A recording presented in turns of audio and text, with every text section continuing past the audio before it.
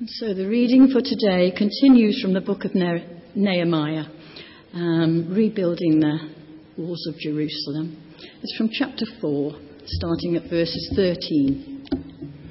Therefore I stationed some of the people behind the lowest points of the wall at the exposed places, posting them by their families with their swords, spears and bows. After I looked things over, I stood up and said to the nobles, the officials and the rest of the people, "Don't be afraid of them. Remember the Lord, who is great and awesome, and fight for your brothers, your sons and your daughters, your wives and your homes." When our enemies heard that we were aware of their plot and that God had frustrated it, we all returned to the wall, each to his own work. From that day on, half of my men did the work, while the other half were equipped with spears, shields, bows and armour. The officers posted themselves behind all the people of Judah, who were building the wall.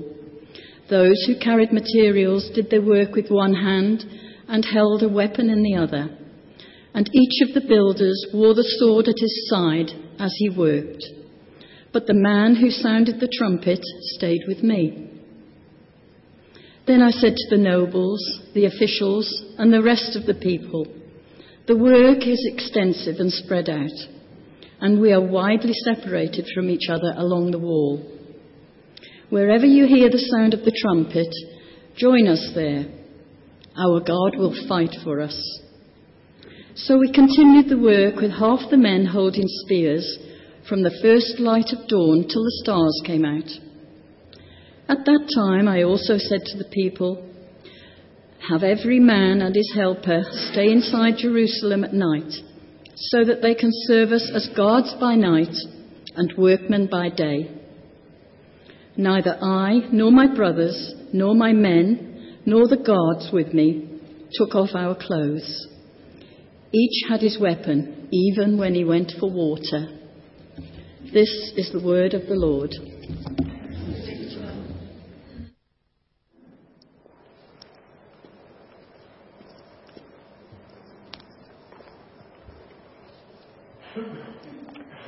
Good morning. So this morning our theme is sticking with the vision. We're thinking about being determined. And whenever I think about people who are determined, my youngest daughter always comes to mind. She's 7 now. But ever since she's been a little girl, she has always had this very kind of determined character. And when you think about the first words that children speak and the first sentences that they utter, well, hers was, "I do it." And it has just, from that moment on, that just showed us something of what was to come in the future, and everything, right from trying to put her own nappies on, including nappy cream, "I do it." And when we taught her to ride a bike, usually you run alongside, don't you, and kind of hold on to the back of the bike or to the child.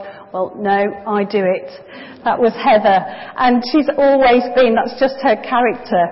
And Tim and I often say to each other, I hope she uses that determination to succeed in life. I'm sure she will in all that she does. But we're looking at Nehemiah, who was also a character who was very determined. And it's been really interesting over the past few weeks to see more of who he was as a person and to look at the people that he worked with and his situation. And I hope, like me, that you found it inspiring, not only for us as individuals, but inspiring for our life as a church community as well. So hopefully this last instalment will be the same. And this morning we're going to have a look at some of the parts in the story. So it might be helpful if you want to look at your Bibles. If you want a page number, it's number 400, page 455. And you can just have a look and find some of these points in the story to help us look at this theme. But as we begin, I thought it'd be really helpful just to do a quick recap as to where we've been so far. So remember where this story is set. At the time of Nehemiah, the Israelites have been in exile in Babylonia for 70 years. And in the year 536 BC, under the rule of Zerubbabel, the first wave of people were allowed to return to Israel to begin rebuilding their lives and their homes in that place. But these were a people who were worn out and disheartened after all they'd been through. And still, after 90 years of being back in Jerusalem, they still haven't done all that they'd wanted to do and accomplish all that they'd desired to accomplish. And in particular, we hear in this story how the city walls remained a mass of rubble waiting to be rebuilt. And these walls were a physical thing, but not only that, they symbolised the pride and the protection of the people. But they were not as they should have been. And so it's into this situation that Nehemiah is called by God. He was a person who was touched by what he saw, the situation that there was. But more than that, it wasn't enough for him just to be touched by what he saw. He actually wanted to do something about it, and he did. And we've seen his character, that he was somebody who took the time to assess the situation, to see what needed to happen, to rely on God, and to have a vision for what needed to happen in that place. He didn't just rush in blindly. And we've seen also how he inspired and mobilised the people around him. He worked together with them, and amazingly, together they achieved all that they'd longed to do for such a long time, and they did that in a very short period of time. But before we start to think that this was an easy task, just something to get on with, quick and easy to do, this morning I just want us to take a few minutes to have a further look at what Nehemiah and the people actually had to endure and go through in order for this vision to become a reality of rebuilding the walls and the pride of the people. I want us to see what it meant for them to stick with the vision. And I hope in the process we'll be able to learn something about ourselves as individuals and about the life of a church here in this place. Because this wasn't just a case of coming up with a plan and going for it. This was actually a course of action that was littered with potential hindrances. And therefore, it's a story that could have had a very different ending. Yes, we know that Nehemiah was blessed with this wonderful group of people who got on board and supported the vision and wanted to get their hands dirty and do the work. But actually, as you look into the story, there are actually three people in particular whose names come up time and time again. And their names were Sanballat, Tobiah and Geshem. Three characters, three people of influence who went out of their way to oppose the work and to stop it from happening. And we're told in the story, in the account, that when they learned of the rebuilding of the walls, they became angry and were greatly incensed. They sought to undermine Nehemiah's vision and the work of the people. And when we look, we can see that they did it in three ways. I want to mention those now just briefly. Firstly, they ridiculed. They chose to ridicule what was happening. And it's one good way, isn't it? Whether we've experienced this ourselves, I don't know, but it's one good way to knock people off track. They chose to laugh at their efforts and what they were doing. And if you have got your Bibles open, then you can see chapter 4, those first verses, 1 to 3. We hear them say, "What are they building? If even a fox jumped up onto it, he would break down their walls of stones." They ridiculed what was happening. Plan B was to knock them off course by spreading rumours, trying to destroy what was happening by discrediting it. And if we look back to the beginning of chapter 2, you can see in the story there that they try to kind of ask Nehemiah if he's plotting against the king, and they try to make him believe that that's what people are thinking. They try to just kind of skew the truth and make it all feel as though it's not on a sure footing. And when these two failed, then they went for plan C, which was this full-on attack that we've heard about this morning. Chapter 4, verse 8 says how they all plotted together to come up and fight against Jerusalem and to stir up trouble against it. I'm sure none of us would admit to ever doing any of those things. There are plenty more, but the ridiculing or rumours. But it's difficult, isn't it? It makes us think that when there's vision, then actually it's possible to respond in one of two ways. Maybe when change happens in our work life or even the life of our church. It's possible to respond by getting on board with what's happening, lending a hand, throwing ourselves into it. Or if the vision is uncomfortable, maybe doesn't sit very easily with us. Often visions tend to be like that. Then maybe we can choose to try and oppose it and to maybe knock down what is being built. But the truth is that actually whenever God is giving vision to his people and people are working out God's plans, then there will be opposition, won't there? I'm sure many of us know that to be true.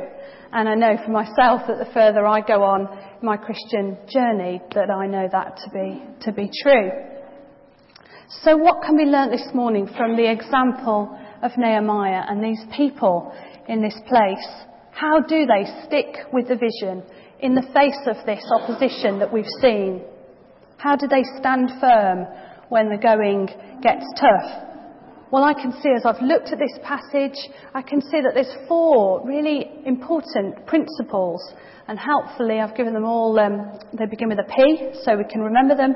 And I want us to just take a look at those now for a few minutes. Firstly, really, really crucially and importantly, they were prayerful. Nehemiah has a prayerful life, a faithful prayer life. And whenever opposition comes, we see how his first response is always to pray. You see the pattern that emerges. If you're looking at your Bibles, chapter 4, verse 3 and then 4, opposition comes and then he turns immediately to God to pray. There are people who are dedicated and disciplined in their prayer life. It matters. It has a high priority. And for us too, the challenge is there as we work with vision, as we progress in our lives as Christians and as a church together. The same dedication to prayer is needed. Are we falling at God's feet in prayer, asking for his help and his protection in all that we face? Is prayer a high enough priority for us and for us as a community together? Could it be higher? Is it the first response, or is it the last, kind of desperate, everything else has failed and so we pray? And I know in the life of our church we've got places where it's very clearly we have Tuesday morning prayer, we have one events which are to pray, but actually it's never practical for us all to be able to come together to pray at those points. So the challenge for each one of us is, are we praying for one another in our home groups, therefore? Are we praying in our kind of friendship groups, the people that we know and get along with well? Are we praying before our activities? Do we pray for one another in our work lives and in our family lives? Do people know what's happening in our lives, and are people praying for us? It shows the importance of prayer. For Nehemiah and the people, they pray first and then they get on with the job. And we see that when they've prayed, they can do that. So we rebuilt the wall and all the people worked with all their heart. The prayer gives them the confidence to go on with what God is doing. And so secondly then, they take practical steps to protect themselves against opposition. They don't choose to be blind or naive to the situation that they're in and carry on merrily doing what they're doing. In the reading we've heard this morning, we hear that there's the steps that Nehemiah takes to be practical, to be organised, to make sure that people are protected and able to get on with the job they've been asked to do. He posts men along the walls, ready for any attack. They cover one another's backs, really strikingly that half of them are working and half of them are there supporting, being ready to protect. They don't work as individuals, they work as a team together. And they have there's this image of this trumpet that gets blown when there's a difficulty because they're spread out. They know that they need to come together and actually stand together when difficulty strikes. And I've got the slide of the ants. Hopefully it doesn't, those kind of things always make you start to itch, don't they? But it's just to say, it's quite striking that ants actually, whenever one of them is attacked, it's really fascinating to watch, isn't it? They come together and they work together to protect their colony, but it's obviously inbuilt that actually if one is attacked, then they all come together to fight and protect. And so what about us as a church this morning? Are we fighting as a team, or are we just about being an individual? Who's covering our back? Do we have people who are supporting us and praying for us as we work and as we minister? Are there people who know our weak points and our vulnerabilities? We all have them. But are we able to share those with people that we're close to so that they're able to pray for us and support us and cover us? Are we looking out for one another in everything that we do? Are we strong, therefore, because we're working together? Or is it easy for us to be broken apart? If we're committed to working out God's vision for us as a church, then we need to be just as committed to stand together in it, protecting each other, and just as committed as these people were to stop the rumours, the ridicule, the attack on us, not allowing it to get in amongst us at all. And so thirdly then, Nehemiah is a person who praises God. He knows the power of praise. And he tells the people in the reading that we heard, that striking verse, don't be afraid of them. Remember the Lord, who is great and awesome. There is great power in praise. And it's a powerful weapon for us to use too, whenever and wherever and as often as we can.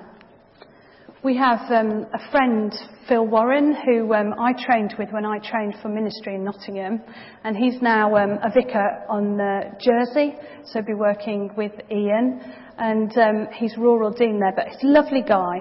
And he tells a story of when he was riding his bike up the hill to college where we trained, and a lot of people used to do that. It's quite a busy road. And he tells of the day that he did this. And actually he was nearly in a terrible car accident. A car came up behind him and was going to knock him off his bike. But strikingly at the time, and he didn't realise the significance until afterwards, he was singing a song that he'd written, a worship song, because he's a worship leader. And he was singing this praise song, and he had the most incredible experience of being lifted up and lifted out of the way and onto the pavement, and actually even landed on his feet. And the witnesses to this near accident and the driver of the car were just utterly amazed at what had happened. And Phil himself was a real sceptic before, really, of these things, but just was able to tell this amazing story of how God, and he really believed that it was part of the praise that he was singing and how he was just worshipping God, that he was taken from harm. There's real power in praise, and I think much more than really we can understand or imagine. Let's never stop praising God, because such strongholds are broken down and God's kingdom is built up. And it's not just times of worship here, although they are just so important as we're gathered together as church, but also in our life day by day as well. Let's continue to praise God and see the power that there is in that. So fourthly and finally, when they had taken these practical steps, we see that they are a people who press on boldly with the job in hand. And strikingly, we're told, we're given this image with a work tool in one hand and a weapon in the other. They're not derailed by what goes on. They stand firm and stick to the vision to rebuild the walls and restore the pride of the people. Always ready and prepared to fight for what they believe is right. And we hear that last verse, don't we? Neither I nor my brothers or my men took off our clothes. Each had his weapon, even when he went for water. They didn't ease up or become complacent or give up until the job was done. And because of this, they're able to achieve all that God has given them to do. And so for us too, the challenge is there. We're called to press on as well. We're called to take these practical steps, but we're called to press on boldly with the work that God has given us to do. We're called to be totally dedicated to God's work in this place.